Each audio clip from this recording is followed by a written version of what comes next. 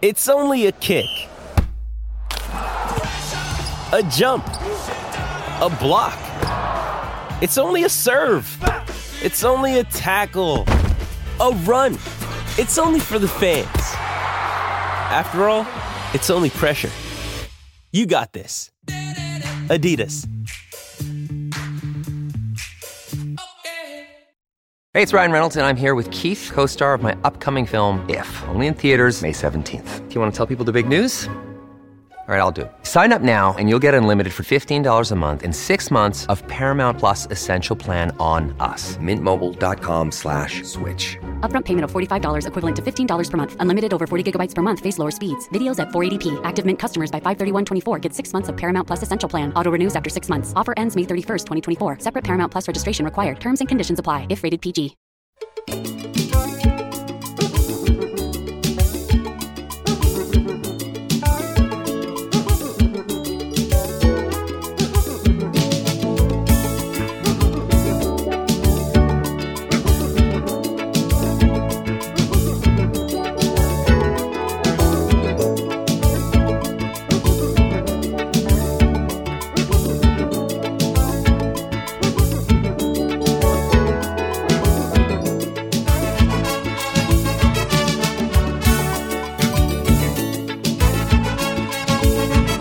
This is Kimar Roach, and I listen to the Caribbean Cricket Podcast.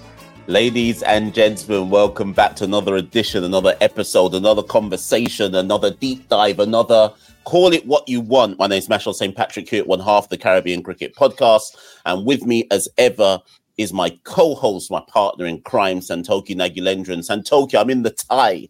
I'm in the tie today. It's a special occasion, Mash. But Mash, you know what? You know what? A wise man once said about West Indies cricket, it's only licks when we touch down. And that was certainly the case 48 hours before this recording.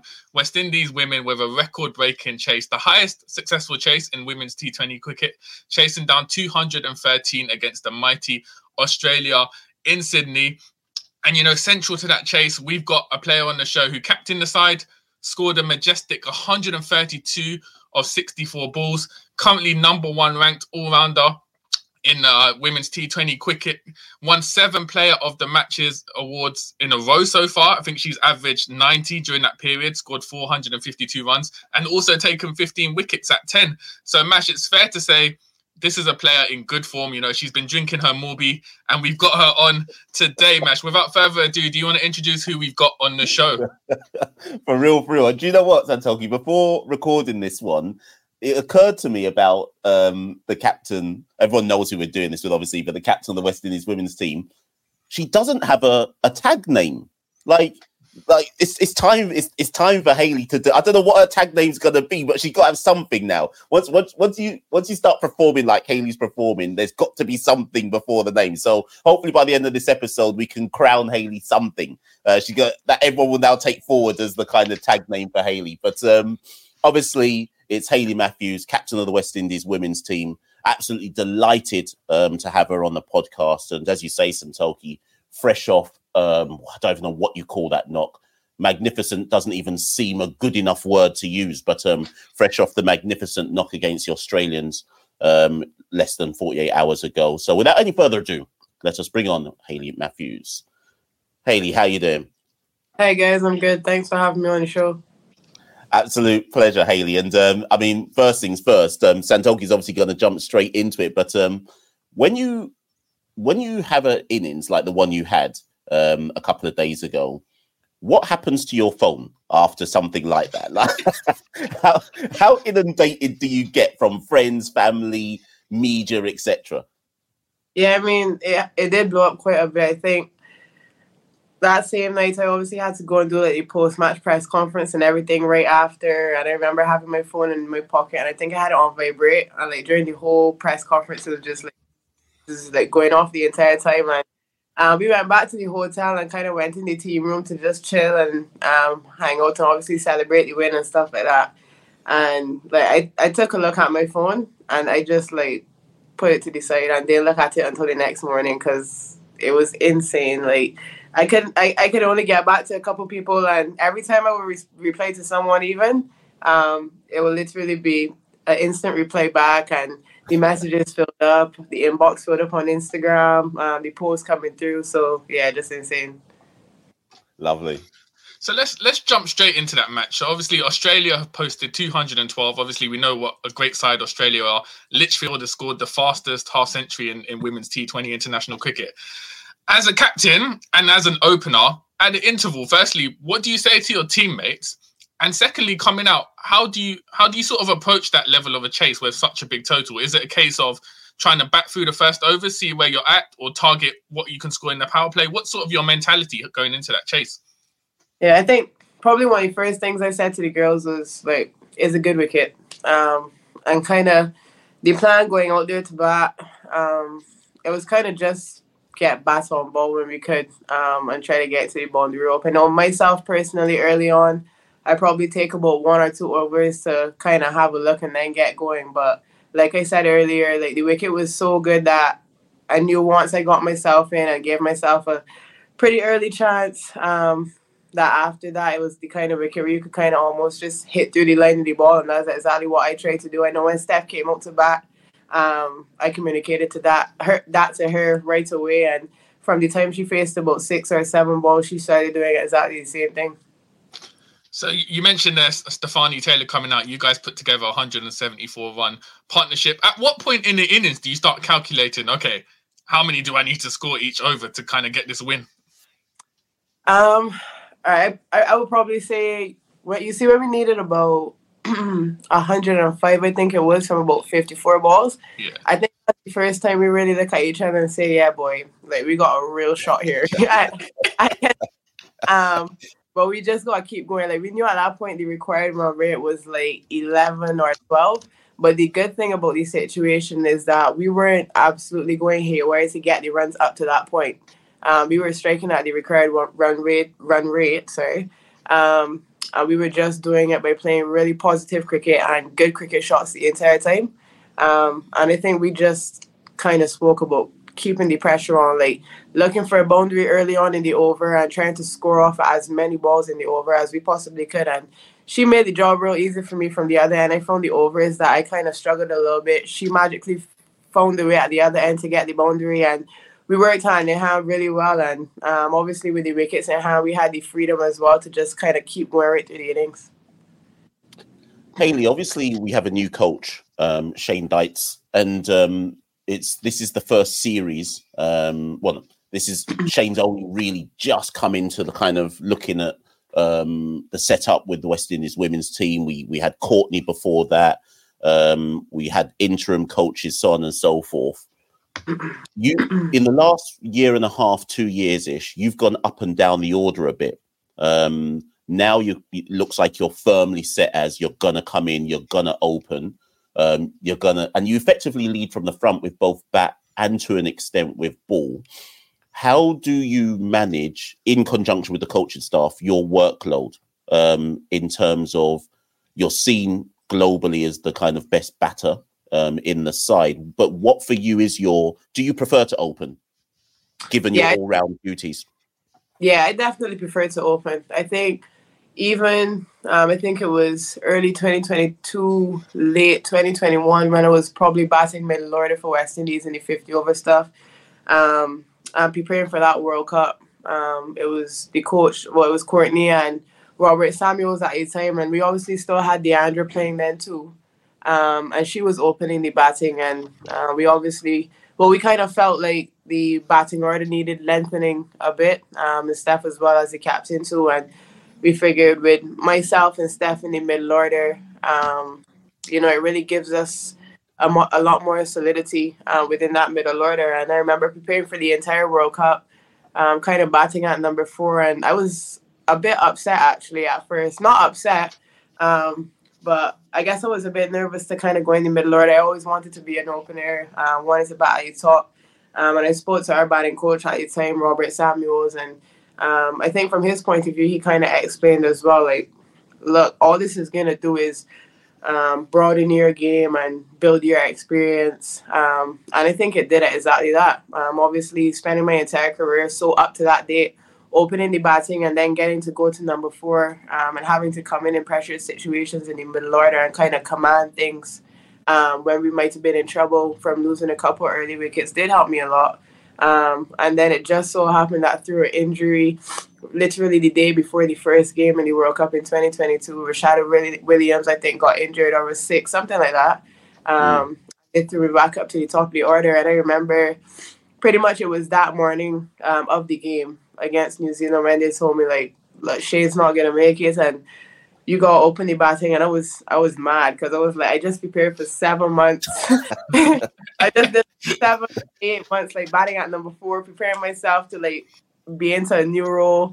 And the day before the biggest tournament that happens every 4 years starts, y'all come in and tell me I got to go open the batting. And then, like, what put the cherry on top was I went to the net. I decided, all right, I can go and have an early net that morning to just face the new ball, like, get the new ball winged at me.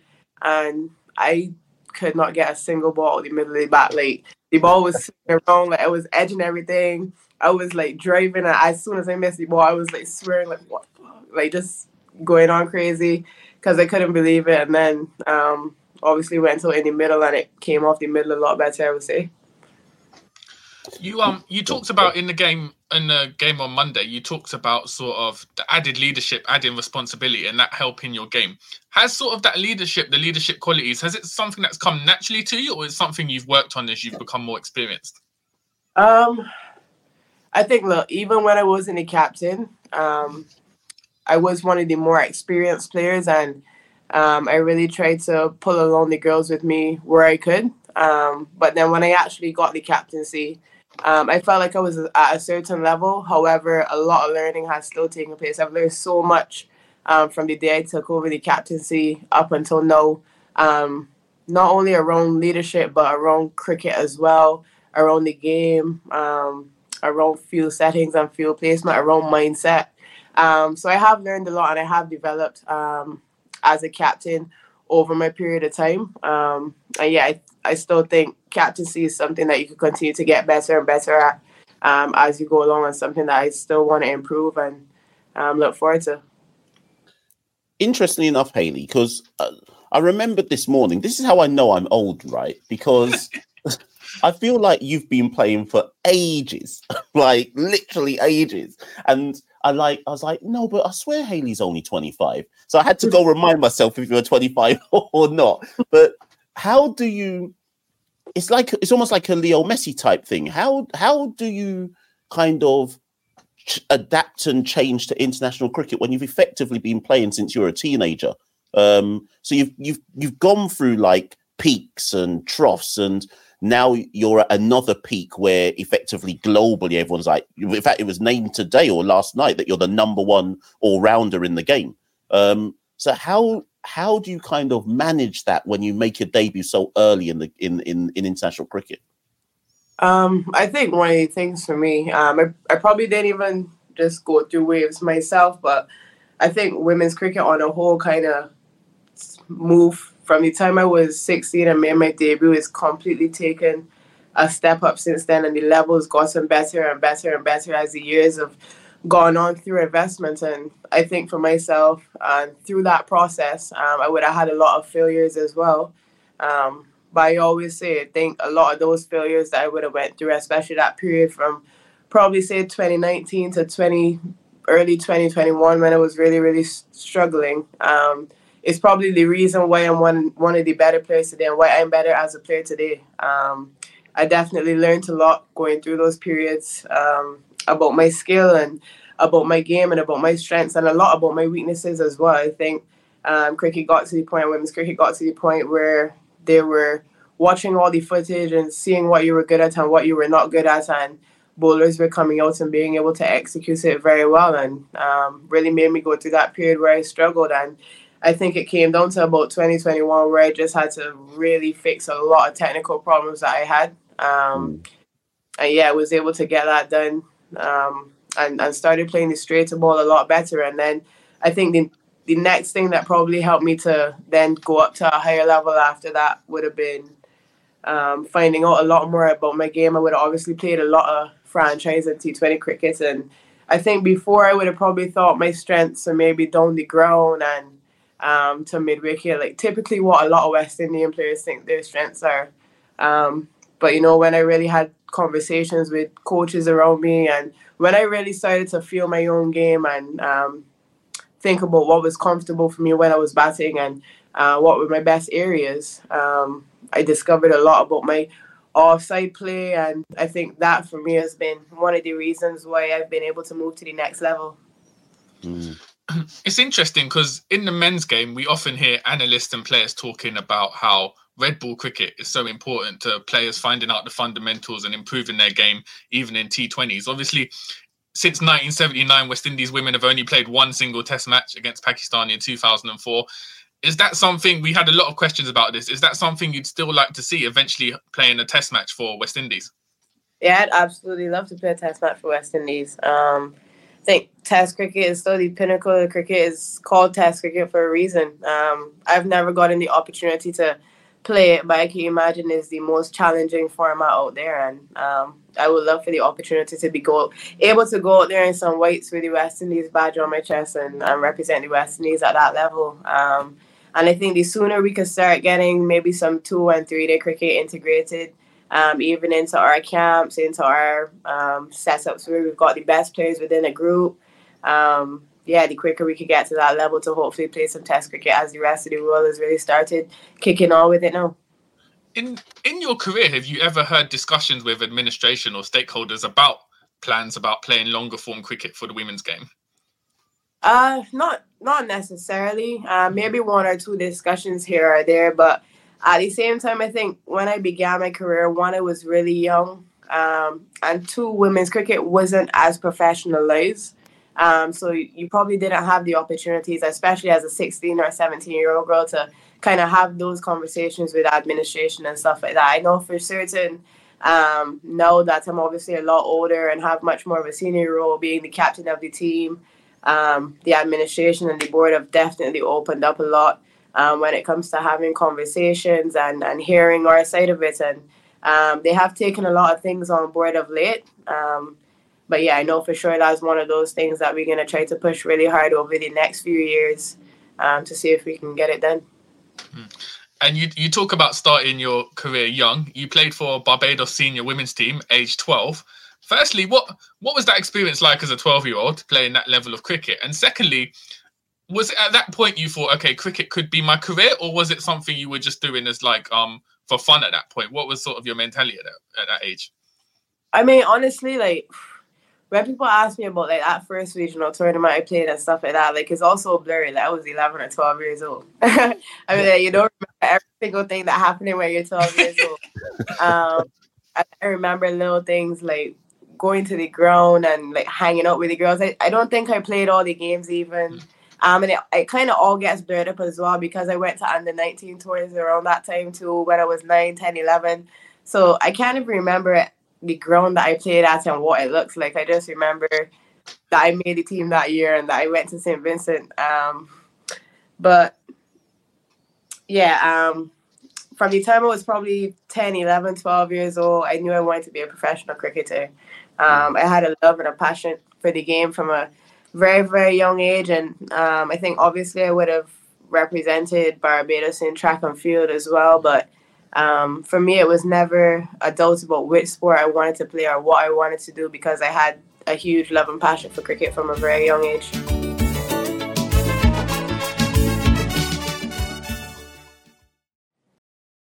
Families have a lot going on. Let Ollie help manage the mental load with new cognitive help supplements for everyone 4 and up, like delicious Lolly Focus Pops or Lolly Mellow Pops for kids. And for parents, try 3 new Brainy Chews to help you focus, chill out, or get energized. Find these cognitive health buddies for the whole fam at ollie.com. That's OLLY.com. These statements have not been evaluated by the Food and Drug Administration. This product is not intended to diagnose, treat, cure, or prevent any disease. We've seen Hayley. So we've got Craig is the men's test captain. Shay is the men's ODI captain. You're the women's captain. And with Craig and Shay in particular, we've seen the captaincy as, or I don't want to say it's evolved their game, but some people thrive under captaincy. And it's just interesting to me because when you would have made your debut, you would have had players above you who were seen as they're the kind of global stars of the and that's not which obviously we know what you did in the World Cup final, etc. But you had players who were more senior to you, right? Since you've taken the captaincy, is there a burden on your shoulders? You may, or do you not really feel it to be like, I've got to perform, I've got to lead the way, I've got to set the standard for the team? Does that come? Do you relish that pressure? Do you even notice that pressure? Well, how's that go for you? Yeah, no, good. Yeah, I definitely feel it. I think a big turning point for me. Obviously, I got the captaincy last year. I probably played our first series under my captaincy sometime around this time last year. And we played New Zealand and England back to back, where it was two really, really tough series. It was 8 games against New Zealand, and I think 6 or 8 against England, and we had won 2 out of both series, and both of them were against New Zealand.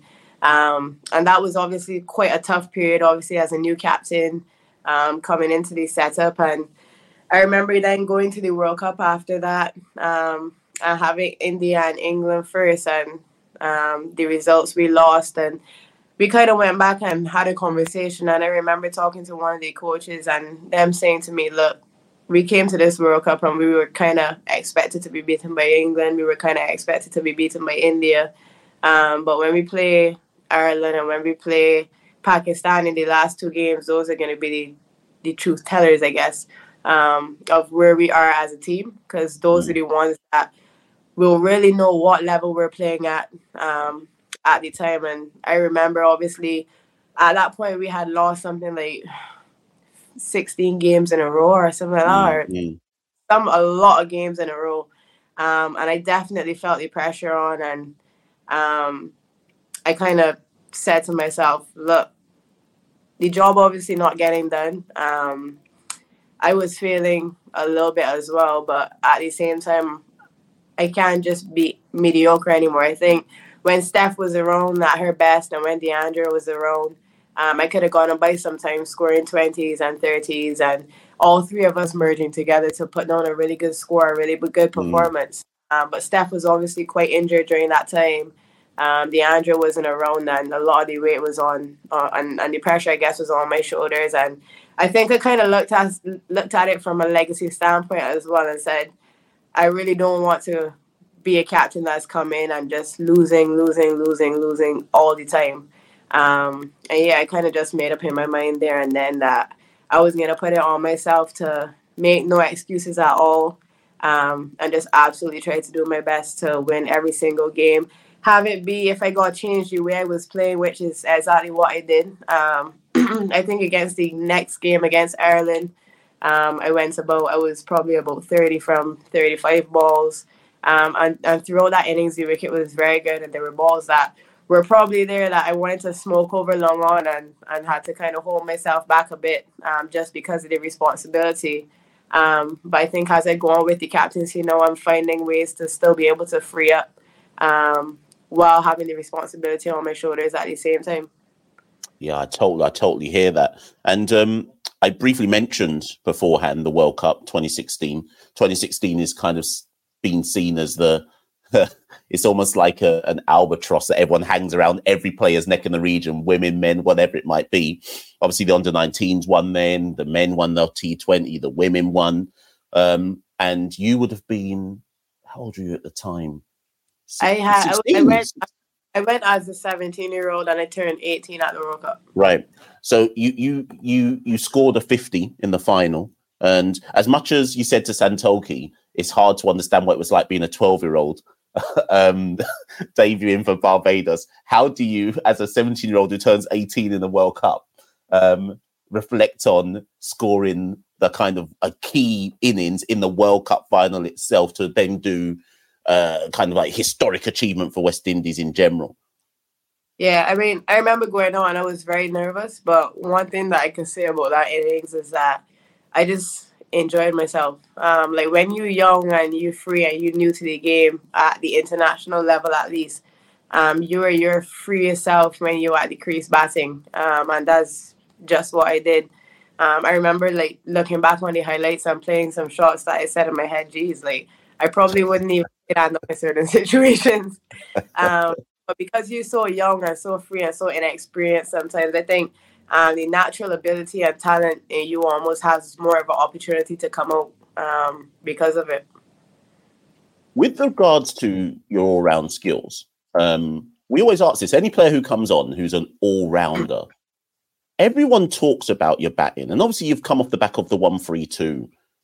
But I feel like no one talks a lot about your bowling. And like the amount of times you've like, I don't know, let's say West Indies are bowling to someone and everyone's gone at maybe 9s or 10s and it'll be like Hayley Matthews, 4 overs, none for 16 or whatever it might be. And I almost feel like your bowling, believe it or not, goes under the radar a bit. But I'm intrigued to know what you think your strongest suit is. So do you think they're side by side? How do you proportion out your training in either suit? And where do you kind of put your bowling at? I think probably last year, I would have said my bowling was stronger than my batting. Just because I was being very consistent with the ball, bowling great off breaks, bowling tight almost every game, getting a lot of wickets, and probably wasn't scoring too many runs as well. Whereas I feel like probably earlier on this year, I would have said I think both of them were on the same level. My batting and bowling quite even. I felt like a genuine all-rounder. And now I would probably say my batting starting to step up a little more. But I mean, I think that's good. I think that I kind of glad to see that 1 minute my bowling taking over, the next minute my batting taking over, because it's kind of showing me that something always going really well.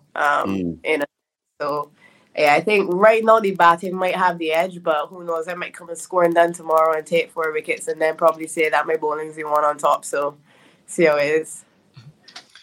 And we've talked a lot about West Indies. We haven't even touched on your accolades in franchise cricket. Obviously, earlier this year, you were player of the tournament in the Women's Premier League for Mumbai Indians. You won the Women's CPL with Barbados Royals. You're staying in Australia after this tour to play for the Melbourne Renegades in the Big Bash. Sort of firstly, you've talked about the positives that franchise cricket has added to your games. How do you deal with the challenges of, firstly, I guess, travelling throughout most of the year playing in different tournaments? And secondly, as like a marquee star player, that pressure to be expected to perform from game one for different franchises where you might not necessarily be familiar with all the players and the sort of tactics? Yeah, I think, well, it is pretty tough to be away from home a lot. But at the same time, I enjoy playing cricket and this is my career and this is what I've chosen to do. And I can tell you for sure, like, I would take traveling the world and playing cricket probably over sitting in an office any day. So, I mean, I'm still grateful for the opportunity, 100%. And then, yeah, I guess around the pressure of, I guess, going as marquee players in tournaments, I think a lot of the teams that I've played for over the last couple of months and the last couple of years have really given me the freedom to kind of go out there and just be free and express myself with the bat. And I think it's something that I've really appreciated. Obviously, at the WPL, I had the opportunity to play in a really good team. And that was something that I really, really enjoyed because I could literally go out there and express myself with the bat.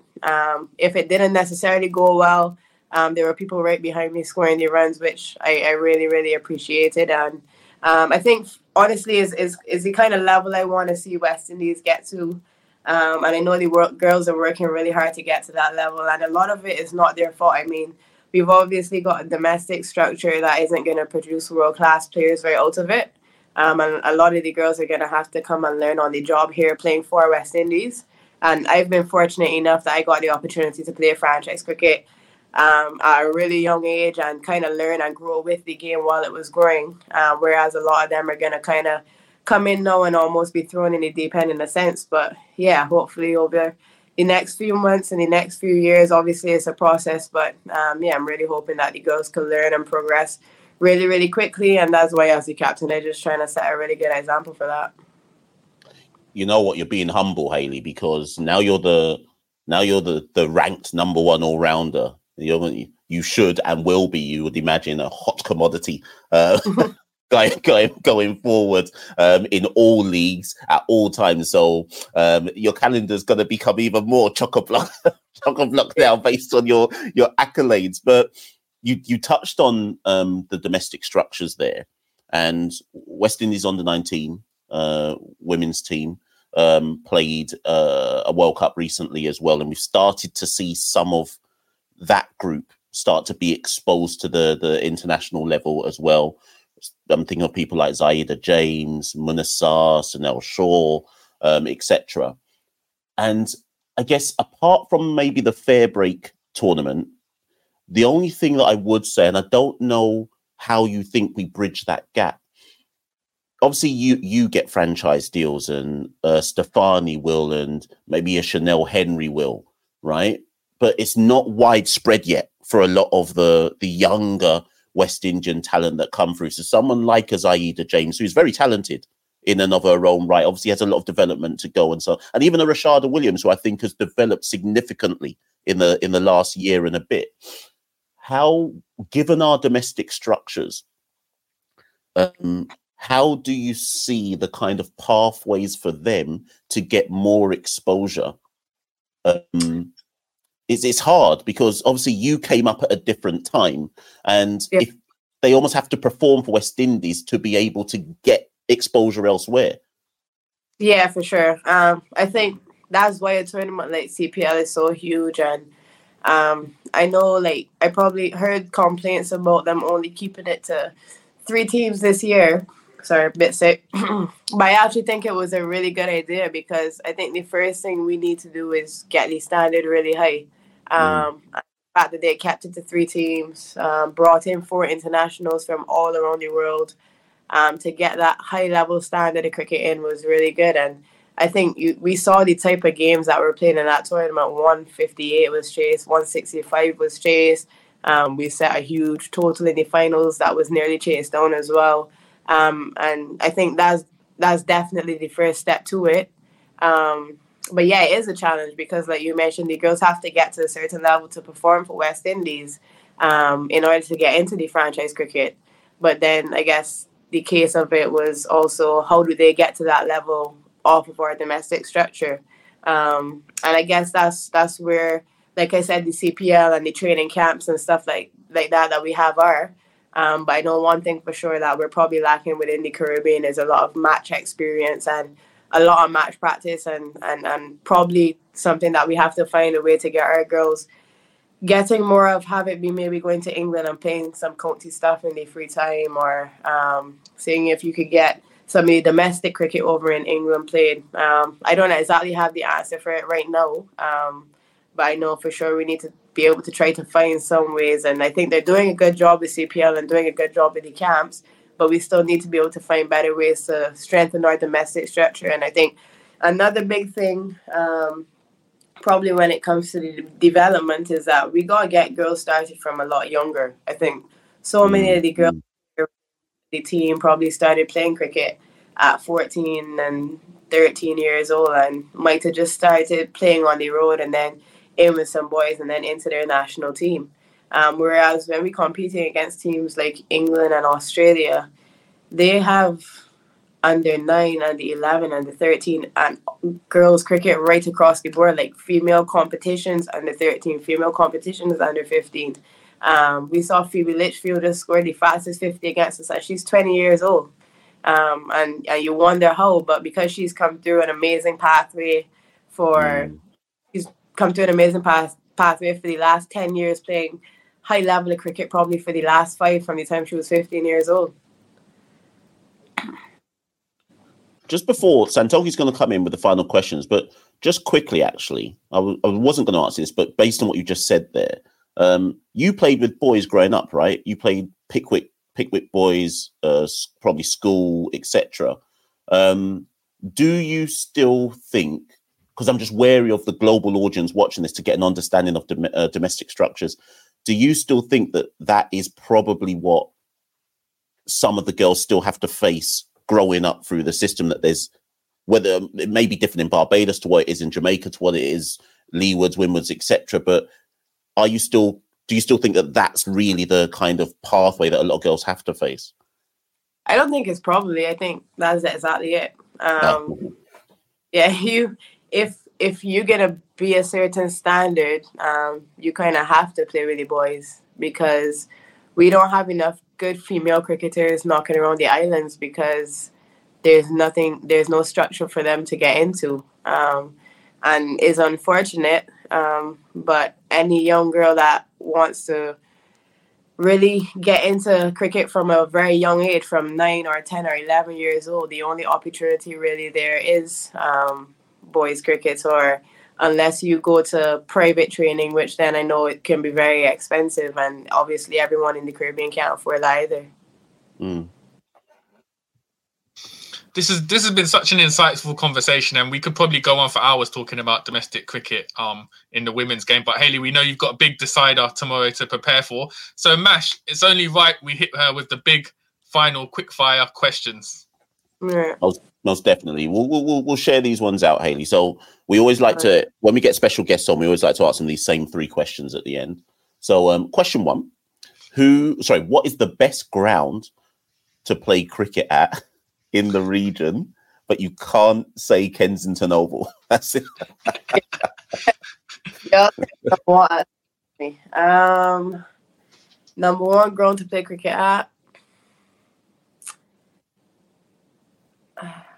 I think maybe Lara Academy. Okay, interesting. Any particular reason why? It's new, it's nice. When we played a couple of days ago, I just won a trophy. The crowd was great, so I enjoyed it. And the training fans, they always out keeping a bunch of noise too. So. And globally in the world, best place to play cricket. Best place to cricket. I really enjoyed playing at the Kia Oval. In London. Yeah, I played there a couple times throughout the 100, and it's been sick. Well, we'll make sure you're here for the next 100 as well, and we'll touch base. We'll touch base. The Oval is our local crowd, so we'll touch base. But and lastly, Hayley, best player you've played against or with throughout your career thus far? I would probably have to say Natalie Silverbrant. I played with her at Mumbai, and thankfully with her there because I absolutely hate bowling to her. I think she's, if not the best, definitely one of the best batters in the world, and a great all-rounder as well, and just, in my opinion, one of the best cricketers out there. Love that. Listen, Hayley, as Santoki says, we know that your kind of schedule at the moment is really tight as the captain, as a player, etc. We got, as Santoki says, we also got a series decider coming up, more games coming up in the tour. So first things first, and once again, congratulations on the knock, a historic knock and a historic win, I should say, for the West Indies women's team. Thank you so much for coming on the show. People were super excited when we told them that you were going to come on. So thank you for everyone who's listened to this one, and continue to support, obviously, and rally around the West Indies women's team, Hayley as a captain, etc. But Santoki, let you wrap this one up. Yeah, no, as you said, Mash, thank you so much, Hayley, for giving up your time. We know you've got a busy schedule coming on the show. It's been such a great conversation to have. All the best in the series decider and for the rest of the tour. And hopefully you'll be picking up your 8th consecutive player of the match tournament in that decider. Yeah, thanks, guys. I love your work on the show as well, so keep that up. Well, people, you heard it there from Hayley Matthews. If you're not listening to the Caribbean Cricket Podcast yet, Hayley Matthews says you must listen to the Caribbean Cricket Podcast. But thanks again, Hayley. Enjoy the rest of your evening. I think you're in Brisbane right now, and we'll catch up again soon. Ladies and gents, that's been Hayley Matthews. We've been the Caribbean Cricket Podcast. Thank you and good night.